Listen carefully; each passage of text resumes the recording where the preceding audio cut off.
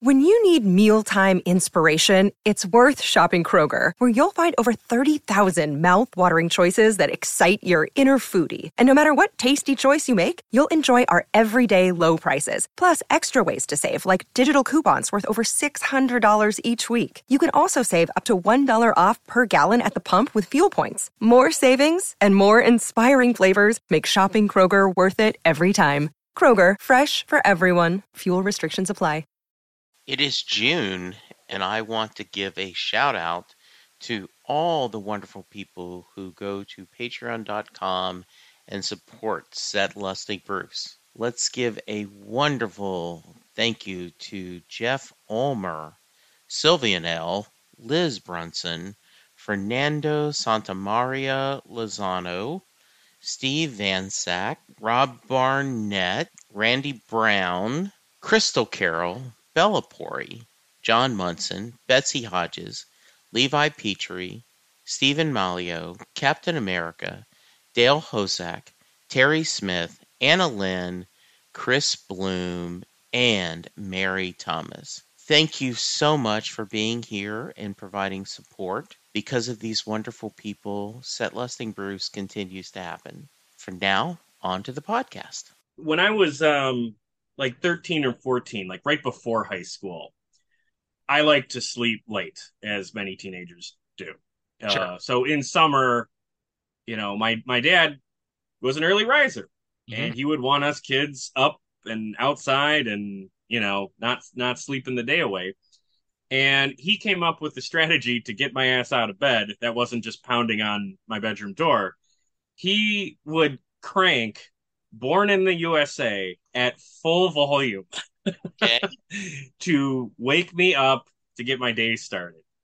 And when I was at that age, you would think that I would like really hate and like resent that song because that was the tool that was used to get me to, wake up. But even at the time, I had to kind of say to myself, well, it is a good song. I do like this music, so I can't get that angry.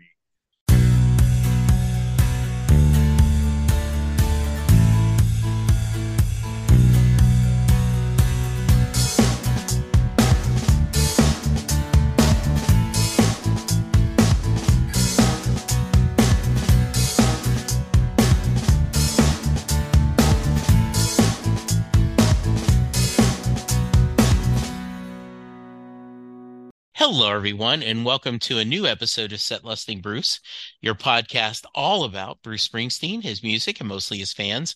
I am your host, Jesse Jackson. You just missed about 12 minutes of gabbing before we hit record. I am worried that my guest and I may go long, but luckily we checked and neither one of us have anything pressing. Joe, welcome to the podcast. Thank you. It is a pleasure to be here. Yeah, well, I loved you reached out to me, and we're going to get to a little more specifics. I appreciate the nice words. You're friends with Stephanie and Stephanie, and I adore their podcast. I think they are just so much fun, and they were a great guest. They seemed to have a lot of fun. They told me they enjoyed talking to me, so I hope they did.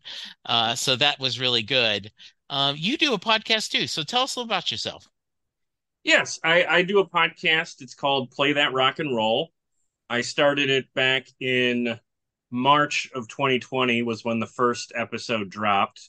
Something else happened around that time. I don't quite remember what, but I had actually been planning to do a podcast for about a year before I started it. So I just happened to line up with something that left me with a lot of free time to do it.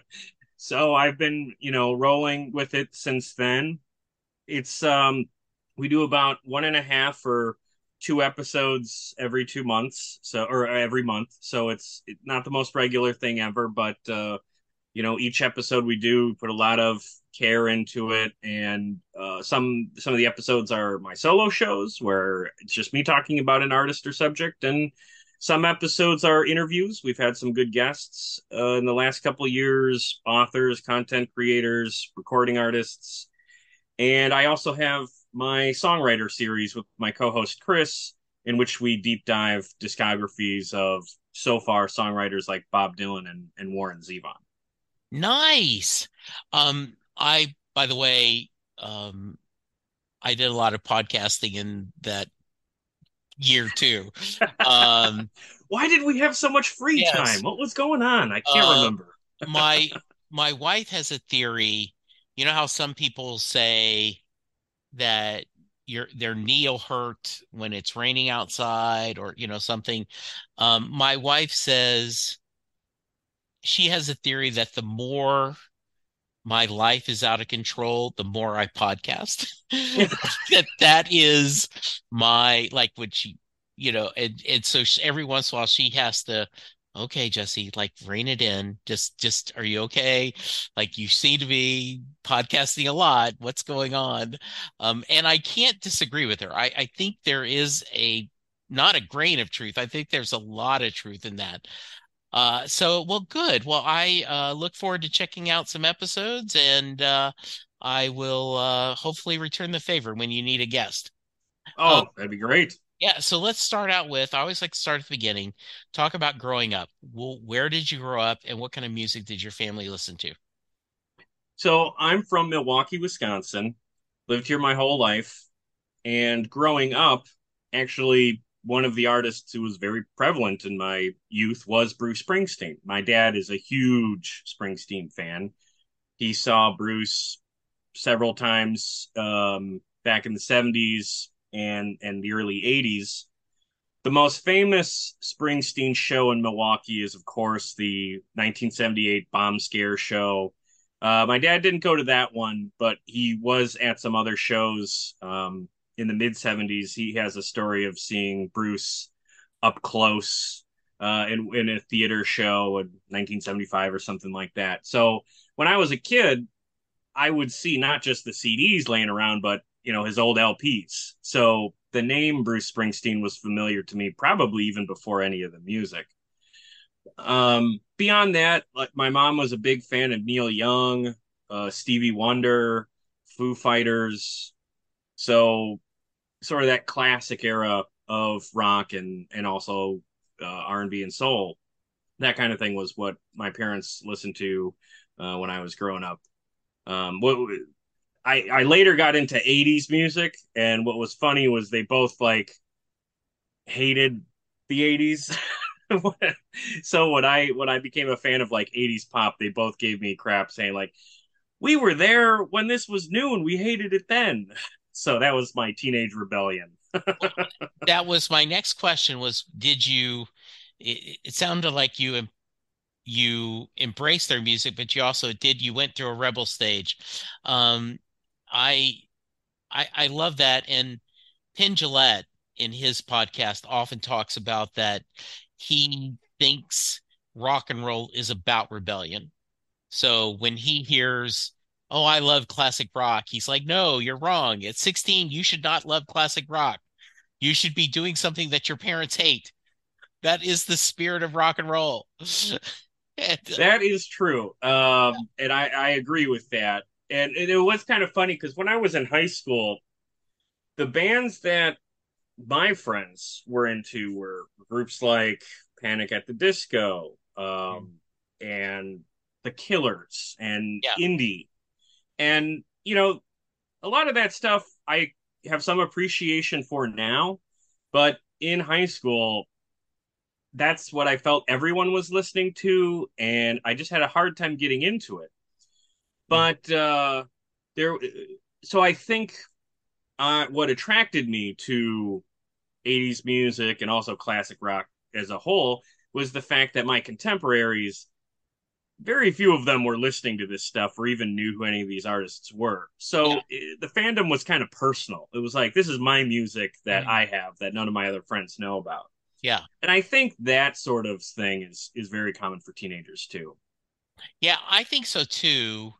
One of the things that we we change and do, like my parents, I grew up on country music.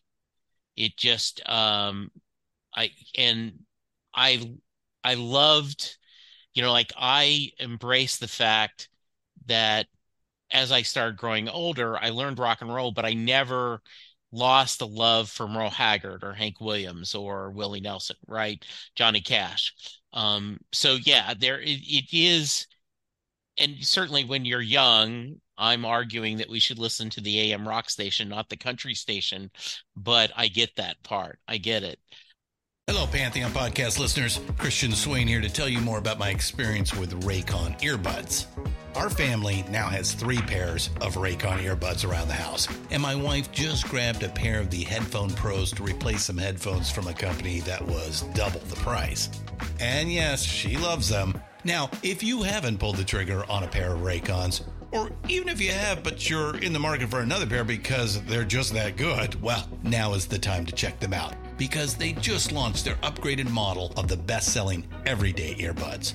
With Raycon's upgraded everyday earbuds, now you also get active noise cancellation, ergonomic design, and multi-point connectivity that lets you pair with 2 devices at once. New quick charge function, 3 customizable sound styles, plus awareness mode. Available in a variety of vibrant new colors to complement any and all skin tones. I even have a pair of earbuds in a cool green color. I have tried just about every earbud known to humankind, and these Raycons are fantastic.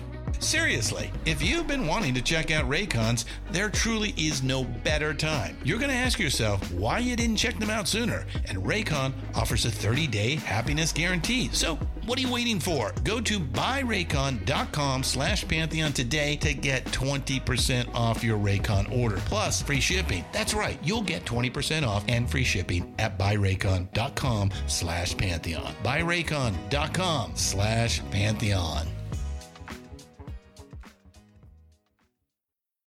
Hey folks, Stefan Shirazi and Renee Richardson here from the Metallica Report. And we are proud members of the Pantheon podcast family, where the best of music and podcasts unite. We've got something pretty cool for you.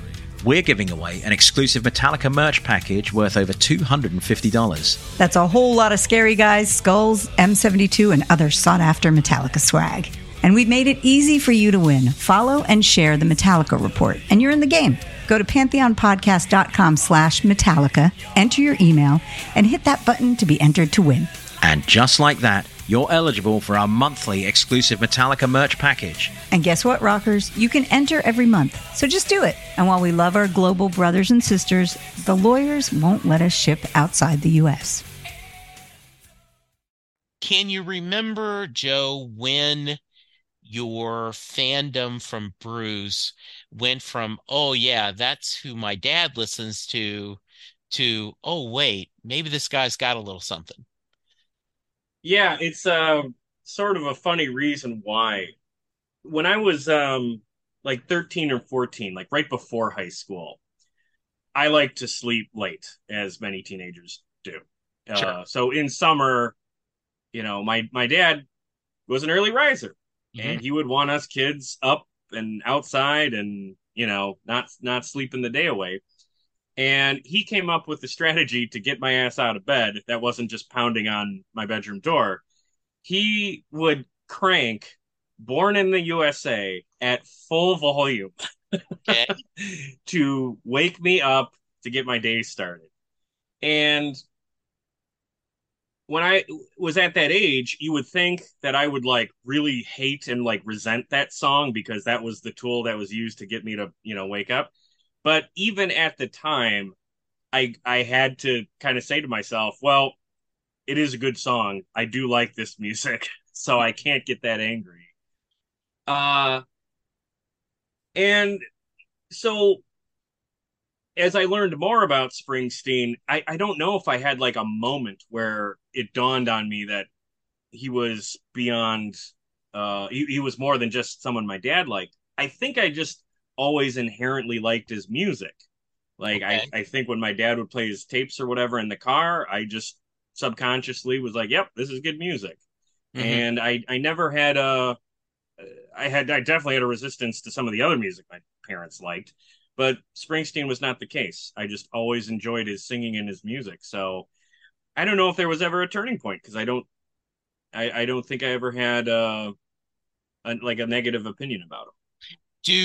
is there a point or can you articulate why you enjoyed him?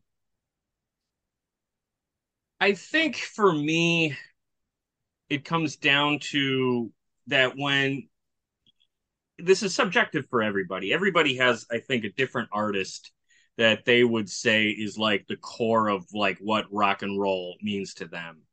And I think if you distill my music taste, my philosophies on music down to its core, what makes rock and roll, Mm-hmm. like singular rock and roll, to Yeah. me, that's Bruce Springsteen. Okay. Everything else kind of is maybe right next to him, maybe very close in that core, but the absolute center of the genre, again, subjectively, Sure. I would say is Bruce. I like that. I like that thought a lot. One of the things I just had, um, I had Robert Santinelli, who is currently the executive director of Bruce's archives. And before he did this job, he he asked, he was in charge with the Rock and Roll Hall of Fame. He helped build that. And I asked him, with all the discussion and everyone discusses, you know, what do you feel about people saying, why is Willie Nelson getting into the file Hall of Fame? Why Dolly Parton? And he said rock and roll is as much an attitude as it is a music. And so he says Willie Nelson is as rock and roll as you can get. And yeah. I kind of love that. I love that a lot. So I always like Joe, I like to preface this question with the amount of times you've seen Bruce perform live is not a fair barometer of how big a fan you are. A lot of that has to do with where you live, your economic situation, how old you are. If you're a 60 something guy that, grew up in Jersey in the 70s, good chance you saw Bruce a lot versus, I'm a 60 something guy that grew up in Louisiana, Okay. not get a lot of chances. How about you? Do you count how many times you've seen him? And if so, what's the number? 4. I Okay. have seen Bruce 4 times. First in 2008, Okay. and most recently, just 2 months ago. So let's talk about that. You did, I thought, a really good video review of the show. So I'll start out with first, how much trouble did you have getting tickets? And also, I am not going to ask the question because it makes me mad. Did you have to get a second mortgage on your house? I mean, yes, if you want to go to Madison Square Garden and be in the pit, you're going to pay a lot of money, right? Oh, yeah. Yeah. But so how much trouble was it getting tickets? So I got lucky, in a sense, at least. Okay. They announced that he was playing the Fiserv Forum here in Milwaukee, and the morning that they went on sale, I Yeah. had my computer, queued up, ready to go, and I've been in this position before for other shows where I've been burned and didn't get the tickets I wanted. Yeah. So I was kind of basically prepared to just be shit out of luck. Yeah. So I logged in, it put me in the queue, started waiting, and then suddenly I was in, and I immediately went right to the nosebleed seats, to the cheapest price range, and clicked the first 4 I saw off an aisle and hit add to cart and crossed my fingers, and it went through. Okay. Now, the cheapest price level for our show was what was it, like $189 or something like that. It was almost $200. It was basically $200 per seat. Okay. Which was steep, but I knew I had 2 friends that wanted to come with, and I, knew I could give the fourth to my dad if I couldn't find a fourth person to come Okay. with. So Good. Okay. yeah, but I felt like, given all that we had read about the troubles with the tickets on this tour, I felt I had pulled off a coup. Okay. I honestly didn't expect I was going to get the tickets, so I'm glad I did. But they were pricey, and it was nerve wracking for a second. Yeah. So overall thoughts on the show. Let's talk about it. Well, positive all the way through. It really, just it all of my expectations were like met and exceeded, which I think is sort of the expectation for Springsteen fans. When you expect to see him, you don't just expect a good show. You expect, especially if you've seen him before, a show that's going to blow your mind. That's going to top pretty much everything you've seen before. And, we've wrestled with that because he is getting older and a lot of his contemporaries are retiring. So maybe it's not fair to put that expectation on him. So I tried not to do that, but it didn't matter. In the end, it was worth every penny, worth all the hassle. And, I loved the songs that he played. He surprised us with Death to My Hometown, which is a song I really like from the 2012 album. Yeah, Wrecking That's Ball. one of my favorite songs of his from the last 20 years, so that was a nice treat for Milwaukee.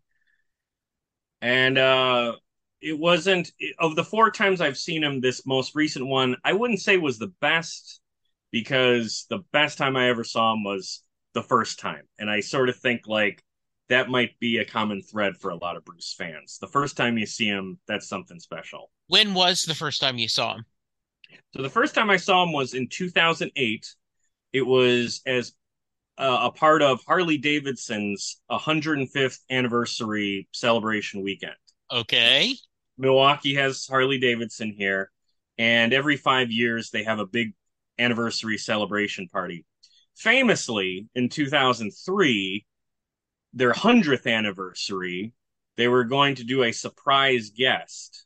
And at the time, there were a lot of rumors thinking that was going to be the Rolling Stones or somebody like that. The surprise guest ended up being Elton John. And in 2003, that did not play for the Harley Davidson crowd. Unfortunately, I like Elton John. Yeah, I do too. But I could see how that's because, there's a mismatch there. Yeah, it's and just also because, over the past few years, there's that resurgent because of the film, everyone's kind of going, oh, wait a minute. This guy has countless number of hits, 2003, he's that guy that sang that song about Princess Diana, right? Right. One of the things, which is unfair because I graduated high school in 1977, and the first 8-track I ever bought with my own money was Elton John's Greatest Hits. 8-track, I'm telling you. Oh, nice. Right? I loved, your song and all these, so yeah, that's kind of funny. So, okay. So 2003. Unfortunately, yes. it didn't play here, and there's all kinds of reasons why. One of the big ones was, and I remember this, I wasn't even following like music. I was pretty young when this happened, but I remember the rumor around town was the Rolling Stones. But for whatever reason, it didn't happen. It was Elton. Didn't go over well. It's kind of this legendary mistake, here. So in 2008, I think Harley was still sort of reeling from that embarrassment. So they wanted the most surefire, can't fail, everybody's going to love this artists. And that's when they announced Bruce. So I knew my dad had seen him all these times back in the 70s and 80s. I had never seen him at that point, and that was the year I was first getting into concerts. So I wanted to go. My dad wanted to go. And then just cherry on top, the concert itself landed on my 20th birthday. Nice. So we got tickets. We went. We just got general admission, but we were able to be in the right place at the right time. So when the VIP gates opened to sort of fill in the back end of that section, we were right there. So we were able to move up to the VIP area for a pretty good place to watch the show. Every couple of songs, Bruce would shout, "Happy birthday, Harley Davidson." And I would cover my ears for Harley Davidson and just imagine he was wishing me a happy birthday. And it was a great night. I mean, for the first hour and a half, I didn't recognize a single song he played, but I loved all of it. And he went on for almost 3.5 hours. It was just this just ridiculously long show, and the weather was beautiful, and the crowd was into it. So it was to this day, that's still my answer for best concert I ever went to. For a multitude of reasons. And going to that show with my dad, who really raised me on this music and still loves Springsteen. He was at the same recent show that I was. It was like a great father-son night too. I'm looking at the set list. um, you know, and you got Wooly Bully as a cover. That was the first song he played that I recognized. Yeah. So now then, right, it's Gypsy Biker, Out in the Street, Radio Nowhere, Promised Land, Spirit in the Night, right? So that's good. Now, I had a similar issue. It wasn't my birthday, but I've told this story multiple times, so skip ahead 5 minutes, listeners. I had been a casual fan, certainly like everyone else had bought Born in the USA and the box set, but kind of drifted apart. 89 was when we had our son. We were very active, going to a lot of local bands here in Dallas. Edie Brickell and the New Bohemians, a band called Brave Combo, which is a rock and roll polka band that's still performing. Sarah Hickman, who is a singer-songwriter. So just different bands. And so kind of rediscovered Bruce, and something was going on during the reunion tour. I couldn't go because of family responsibilities. So in 2002, The Rising, I was going to go. I had tickets. My wife's going with me. Two of our best friends are going. And I had bought the Rising CD, but I hadn't really listened to it much. And I knew hardly any song. I mean, I knew nothing. But what I'd say is I felt like I had been dropped into a movie theater halfway through the movie, and I could tell it was a great movie. I just didn't know everything that was going on, but I knew that I wanted to see the front part of that movie. I was engaged. And so, in fact, someone just recently sent me a bootleg of that show. And I'm like going like, God, I wish, can I go back in time and be this guy listening to that and know what songs I'm getting? So yeah, I get that. One of my other fandoms is Doctor Who. And the joke about usually your doctor is your first doctor, right? Like, sure. Yeah, that's the one you get. So that's cool. There's something about like Saturday Night Live that's similar to that too, right? Yes. Like whoever your favorite cast is, whoever it was when you were 13, that kind of thing. Yeah, exactly. I do think there's a lot to do that. And so I think that's great. So let's talk. You've talked about how much you love the show. Give me your thoughts on this last 3 albums: Western Stars, Letter to You, and then the covers album. The covers album really blew me away with the song that, and he did it for us on this most recent show, Night Shift. That's a song that unfortunately, at least seems to me, has sort of been lost to time. But that's a song that I really loved. I have that in my collection. And I used to work at a pizza place that was open until 3 in the morning. Okay. So night shift was not only on our playlist that we would listen to while working, but it was very relevant. That was So your, it's yeah. a song that definitely holds some some meaning to me. And then hearing Bruce bust that out, reminds me that that man is just he knows music.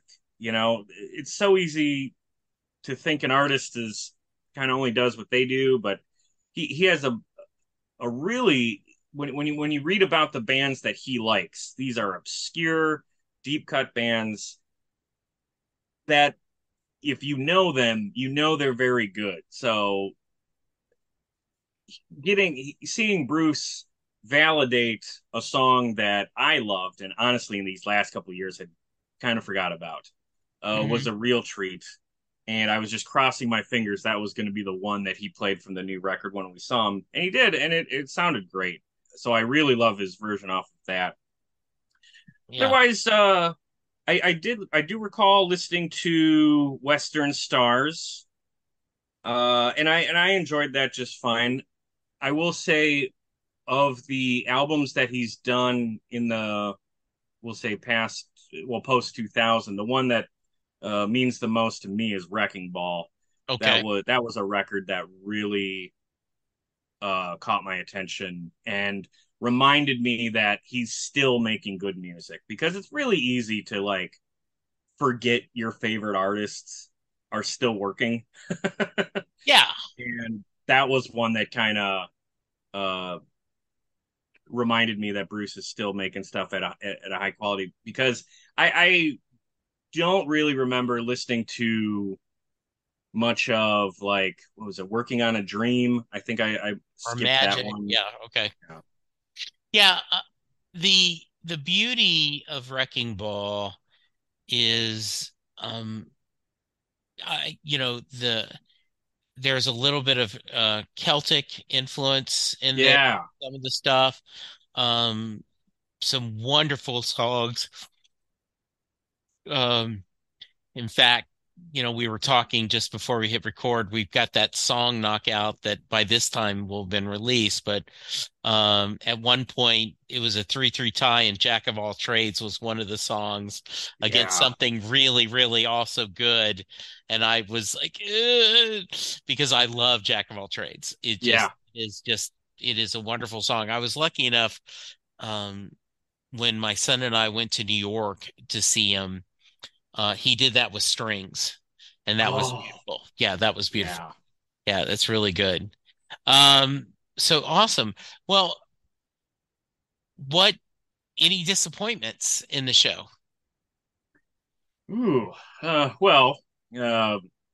My buddy that I went with was late, so I had to go down to the ticket counter during the first couple songs to check him in. So I missed a couple of songs. That was a disappointment. Yes.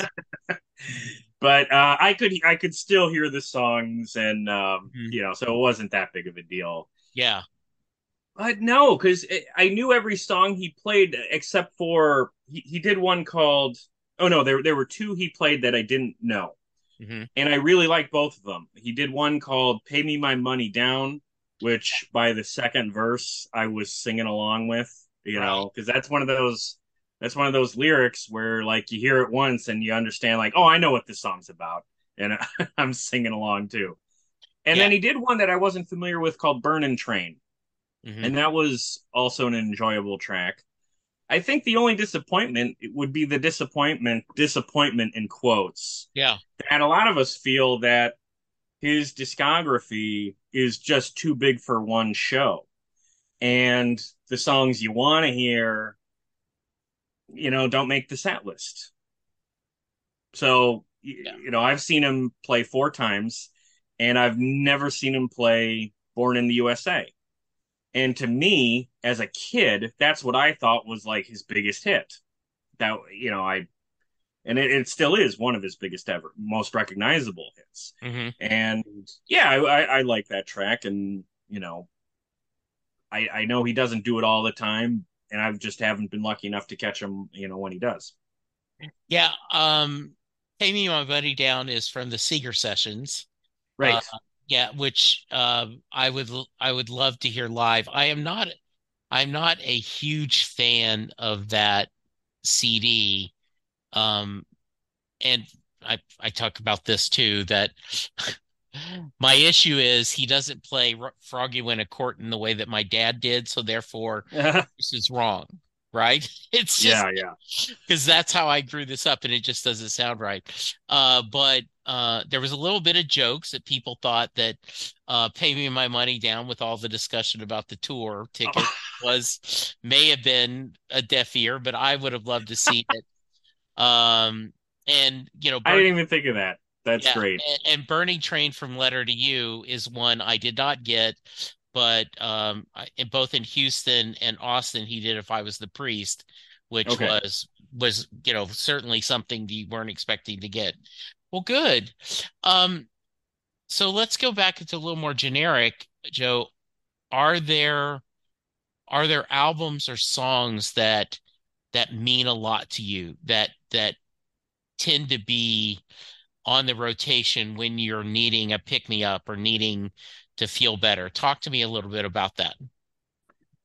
The album Born in the USA is easily right alongside AC/DC's Back in Black, my musical comfort food.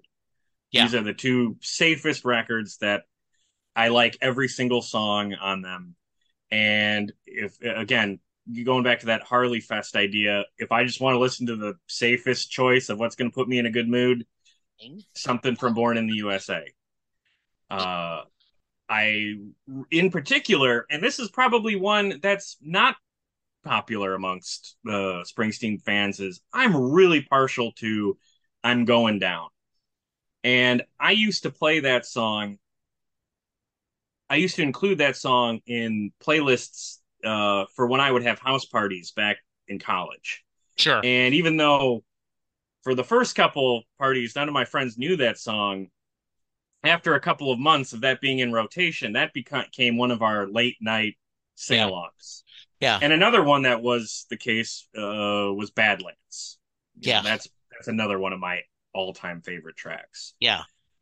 But, the 1-2 punch of Born in the USA and Cover Me are just such great album openers. And it has that bombast that I think some fans aren't crazy about, but that's really what I'm all about. Like, I like the spectacle of Born in the USA. I like that it is a big, loud, some might even say overindulgent record. I'm all about it. But on the flip side, the record that followed it, Tunnel of Love, also really registers with me. The title track for Tunnel of Love, Brilliant Disguise, these are two of my other favorite Springsteen songs.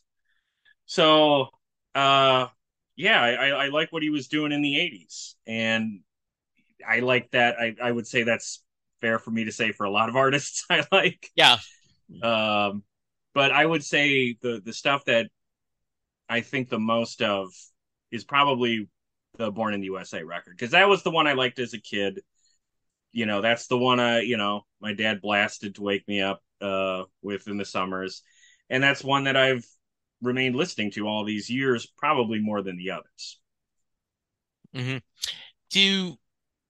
What are you listening to now if you're not listening to Bruce? Well, with doing a podcast, unfortunately or fortunately, if you're working on a specific project, you're listening to the music that project is about. Yes. So, recently I've really been listening to the last artist I did a podcast about that was a solo episode was Ronnie Spector. And Ronnie has some Springsteen ties, and she doesn't have the deepest discography. It's not particularly expansive, but there's some absolute gold there, including the stuff she did with the E Street Band.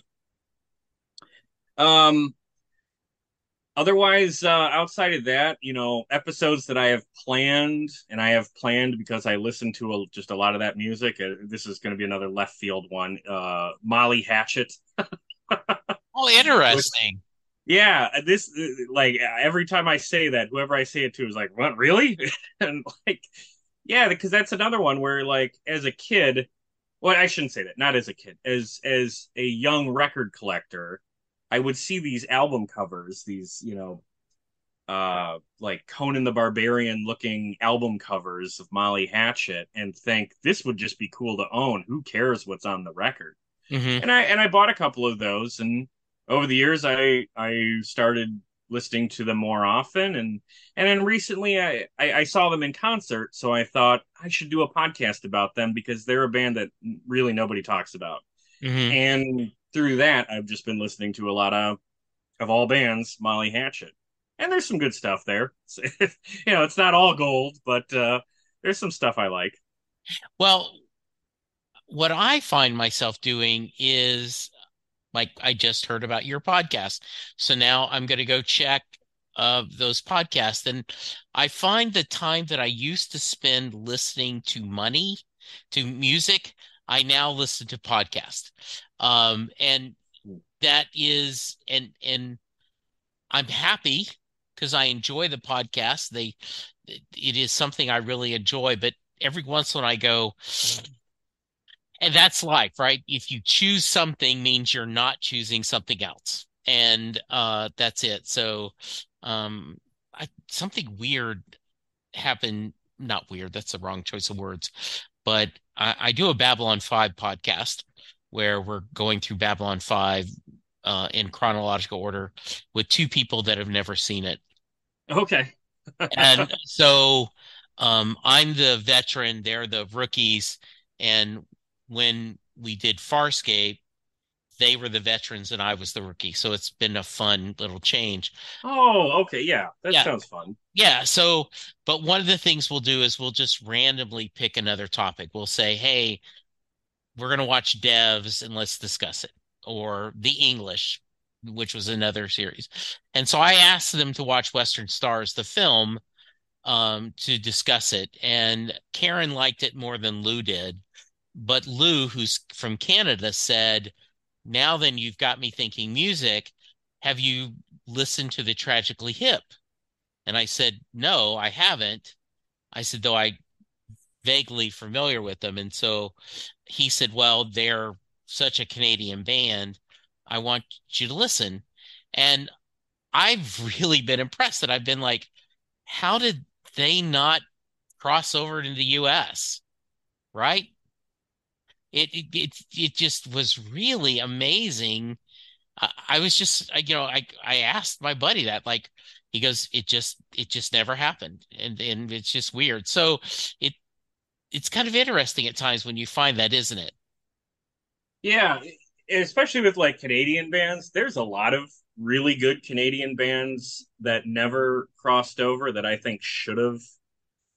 Bands I think of like that, or at least to the States, April Wine, the Kings, and then for whatever reason, like the worst ones crossover. Like, who asked for Nickelback?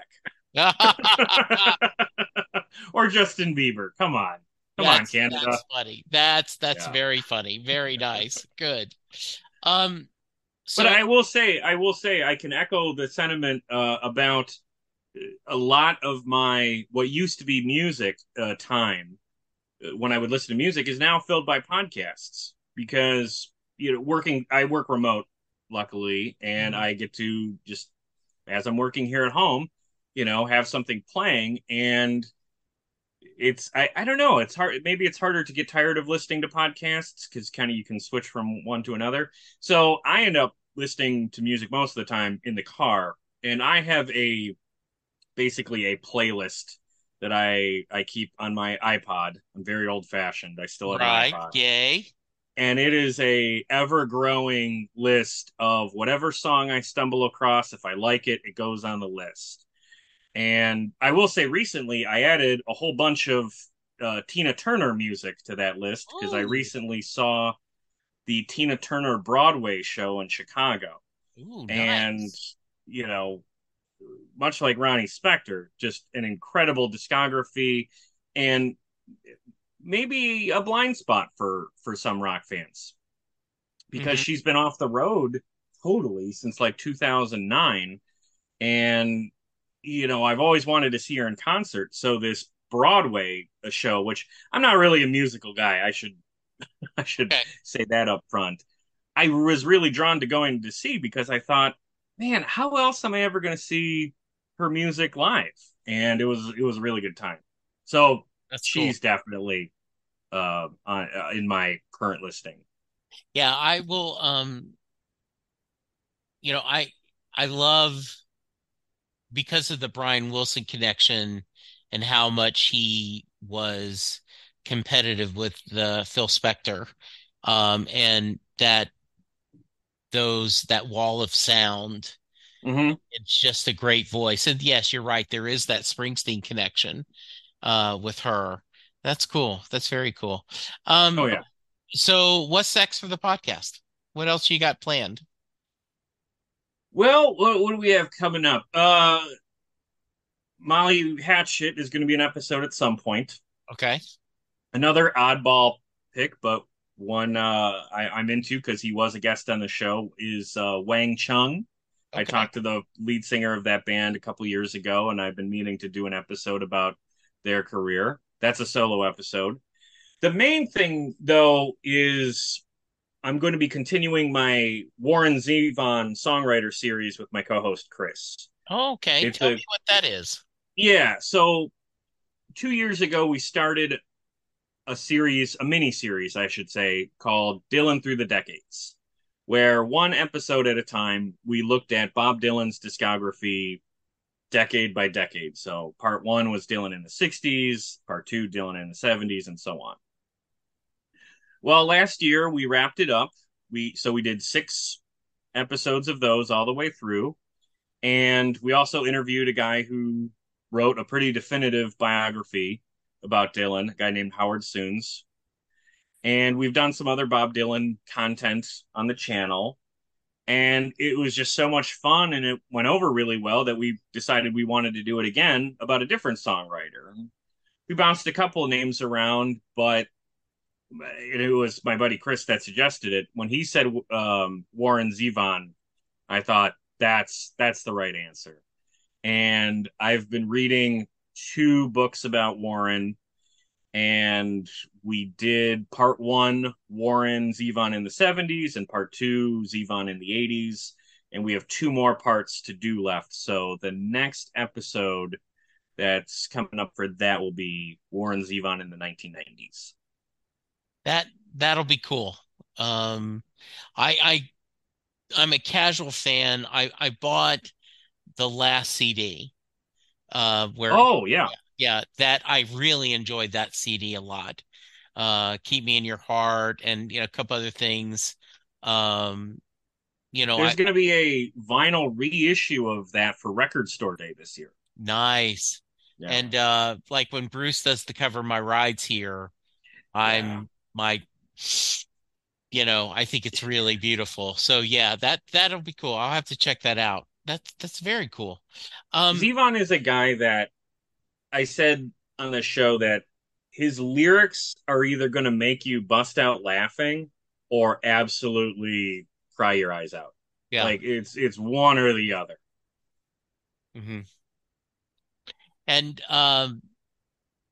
so I don't know if you ever heard Bruce talk about that, where he said at some award show that if when Brian Wilson married his surfer girl, he had 2 sons, Jackson Browne and Warren Zevon.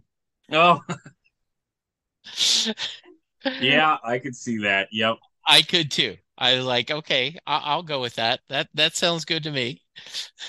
Well, it's all that Southern California 60s, 70s thing. And I like that Bruce has a strong affinity for that. Yes. I know it's very trendy for, we'll say, music critics um talk poorly about the Eagles, right? Yeah. And in the same breath, they will praise Warren Zevon. Right. And that always cracks me up because the Eagles are all over Warren's records, and he was great friends with them, and they did backing vocals for him. And Springsteen himself has at least some appreciation for the Eagles, because I remember when Glenn Frey passed away, Springsteen opened the show with "Take It Easy." Yes. So it's cool. It's just cool to see those connections. It really is. Yes. So once again, what's the name of the podcast and where do you find it? So the podcast is called Play That Rock and Roll. You can find us wherever you get your podcasts, but you should definitely seek us out on YouTube, because I do a lot of other content beyond just the podcast on YouTube. I will post video clips from all of our podcasts on the YouTube channel.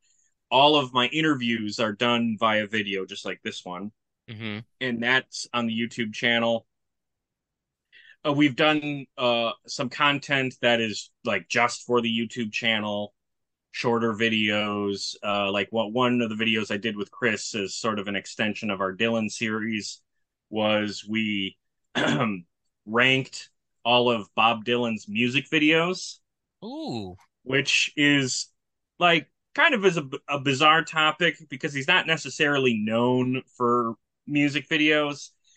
And that one was just a lot of fun because we're kind of riffing on them, and but some of them are very good. So we're also paying tribute to like really well done pieces. So yeah, I like to do fun stuff like that over on the YouTube channel. But you can find us on social media. It's always at Play That Podcast.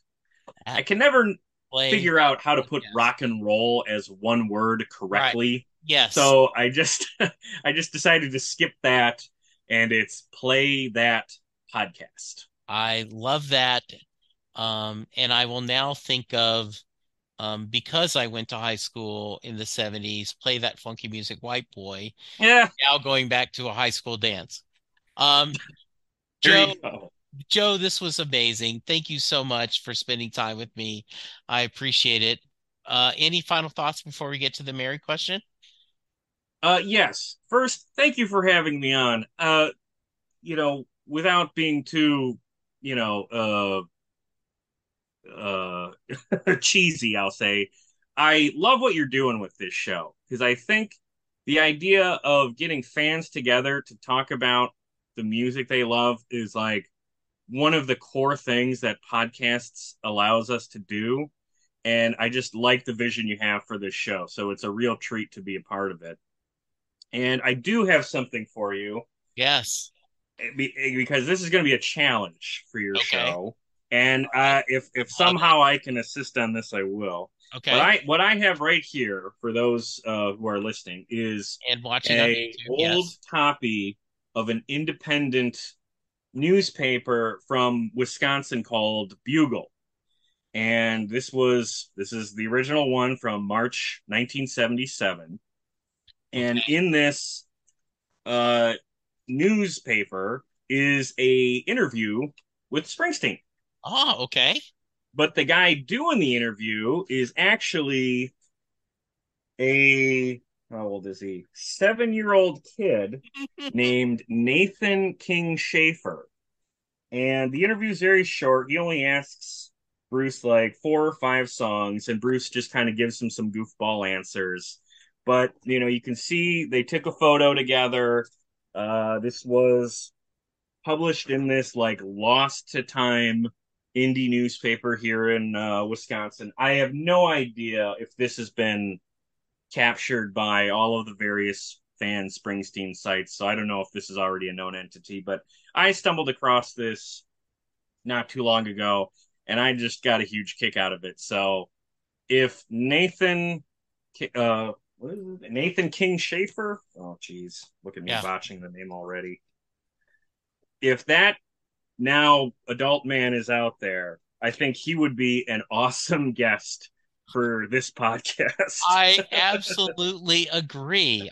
Nathan, if you're listening, we got to find you and get you on here. That would be awesome. I appreciate that. Yeah.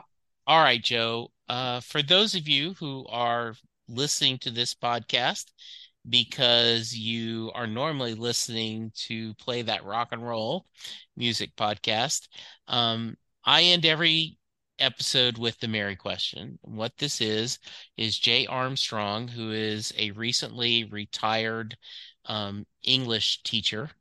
When he was teaching, he would give his class the assignment of reading Thunder Road as a poem. He would look at the lyrics, he would talk about the themes, and then he would ask them the question, does Mary get in the car? So, Joe, that is your question. Does Mary get in the car at the end of Thunder Road? Yes. And I hope that you can tell me if someone has given this answer before, because mine is a little. Mine probably will make some people roll their eyes, but maybe this will connect with some people. Yeah. Is in my theory is that it's not when he sings, "You're not a beauty, but hey, you're all right." That is just a brutal line. And to me, it's a song ultimately about settling. Okay. And I think the narrator in that song is someone who knew Mary and perhaps turned her down, or passed her over earlier in their life, but maybe some of the women he wanted to settle down with aren't available, and they're both starting to get older, and there's a level of desperation and almost pushiness on behalf of the narrator that I think is what's driving him, not necessarily a real, genuine love for her. But I also think she's in the same boat, and perhaps not the most self-confident, and she agrees to go not out of love necessarily, but perhaps out of fear of missing out, concerns about getting older, just the pressures of seeing maybe her friends and contemporaries going off and starting a family, and all the normal human life social pressures that people at that age might find. Now, I paint all this picture because I think what this ultimately does is basically serve as a prequel for what happens in the song Hungry Heart. Okay. And I think the narrator in Thunder Road is the same guy in Hungry Heart. And I think Mary is the wife that he had in Baltimore, Jack. Okay, so no one has made that connection before. So you get a shiny apple. No one's done that. I've had people say that, absolutely she gets in the car, or else, we wouldn't go on the ride that is Born to Run. I've had people say that absolutely, and in Racing in the Street, when the line is she sits on her daddy's porch, that was the same porch she walks across. One of my favorites is that yes, she gets in the car, they drive all the way to California, they set up a life, and Moonlight Motel is him mourning Mary's death. Okay. Yep. So about 60-40. 60% say she gets in the car, 40% say she doesn't. So my wife agrees with you. She hates the song Thunder Road. Thinks it's all about settling. Yeah. I have the theory that, and this is not unique to me, I've been told by other people that the line "you ain't a beauty, but hey, you're all right" is because she's been saying, "Why would you want to see me? Blank's so much prettier, Sank's, blah blah blah," and he's like, "Hey, you ain't a beauty, but you're all right." Right? He's addressing that because she brought it up. Sure. Other people, I had the great Chuck Morgan, who is the voice of the Texas Rangers stadium. and he joined. Oh, okay. Yeah, and he talked about walk-up music and how all that is worked on. It was a great episode.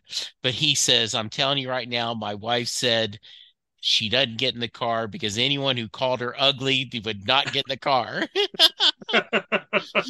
So that is great. Well, it's a terrific question because it really does leave it open for interpretation.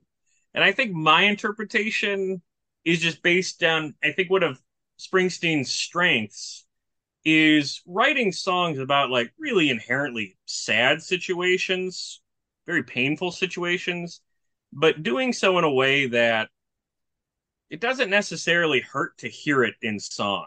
You can still be a joyful experience listening to a song about a very sad subject. And I think that's a very tough needle to thread and really part of what makes them so great.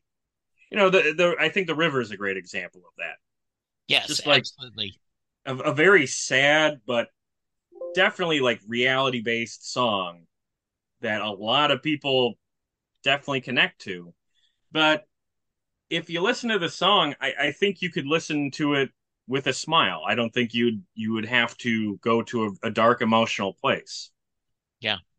The other thing I love is I had someone and I wish I could remember the name, but he said that it depends if it's the E Street Band doing it live, then she definitely gets in the car because the song ends so triumphant. And yeah, he said when it's Bruce solo, she doesn't get in the car because he kind of ends it with the na na na na na na. yeah. So I said I love that. That is great. Joe, this is great. I can't wait to have you back on again. And if you decide something that would work out well for me to join you, I'm going to be that pushy guest and say, yeah, pick me, because I've had a blast talking to you. And I do appreciate the kind words. Yeah, one of the things I'm trying to do here is, connections and to bring people in here and talk about why music is important to them. And so thank you for those kind words. I really appreciate it.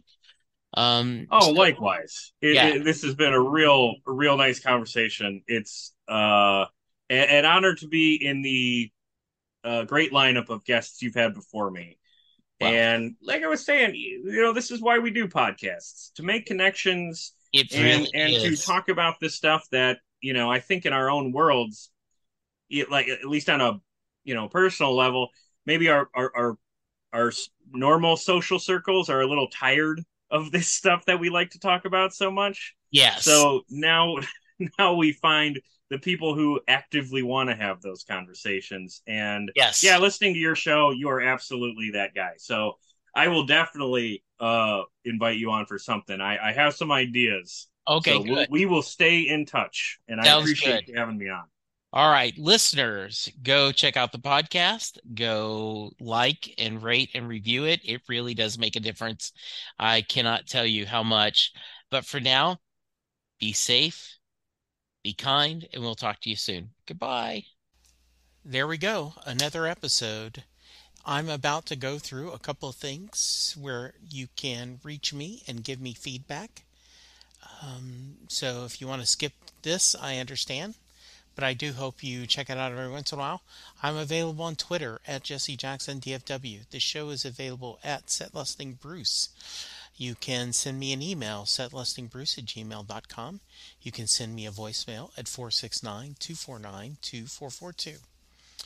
I am currently doing a few other podcasts. Perfectly Good Podcast, John Hyatt from A to Z, where Sylvan Groth and I discuss every John Hyatt song in alphabetical order.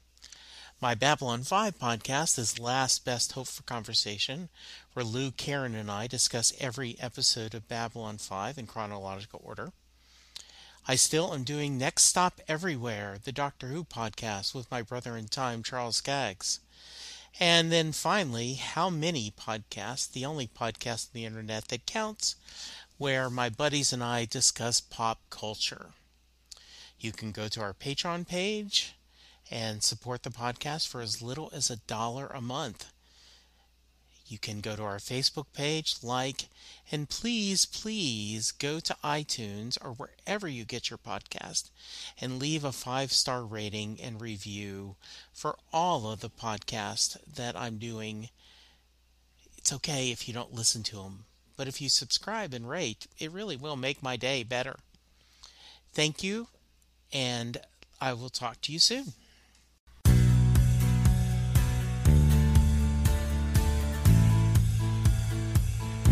You just heard the fun-talking, hard-rocking, music-loving, album-ranking, fan-thinking, joy-spreading, lyric-reading, story-sharing podcast that is the one, the only, Set Listing Bruce. The theme for Set Listing Bruce was written by David Rosen, used by permission. It's NFL draft season, and that means it's time to start thinking about fantasy football. FantasyPoints.com features industry-leading experts and prognosticators using proprietary hand-charted data to help you score more fantasy points. FantasyPoints.com is the place to go for whatever kind of fantasy football you play. Whether you play fantasy football, daily fantasy sports, or do a little bit of everything, Fantasy Points has the meticulously researched content to guide you to victory. And why wait for the fall? Fantasy Points also covers the new spring football league, the UFL. Join the guru, John Hansen, Scott Barrett, Joe Dolan, and other massive names in the fantasy football universe with an exclusive offer. Use code Pantheon for 15% off any Fantasy Points package, including the all-in package, with access to every article, tool, and data nugget that Fantasy Points has to offer. That's FantasyPoints.com and code Pantheon for 15% off at Fantasy Points. FantasyPoints.com, code Pantheon. Score more fantasy points.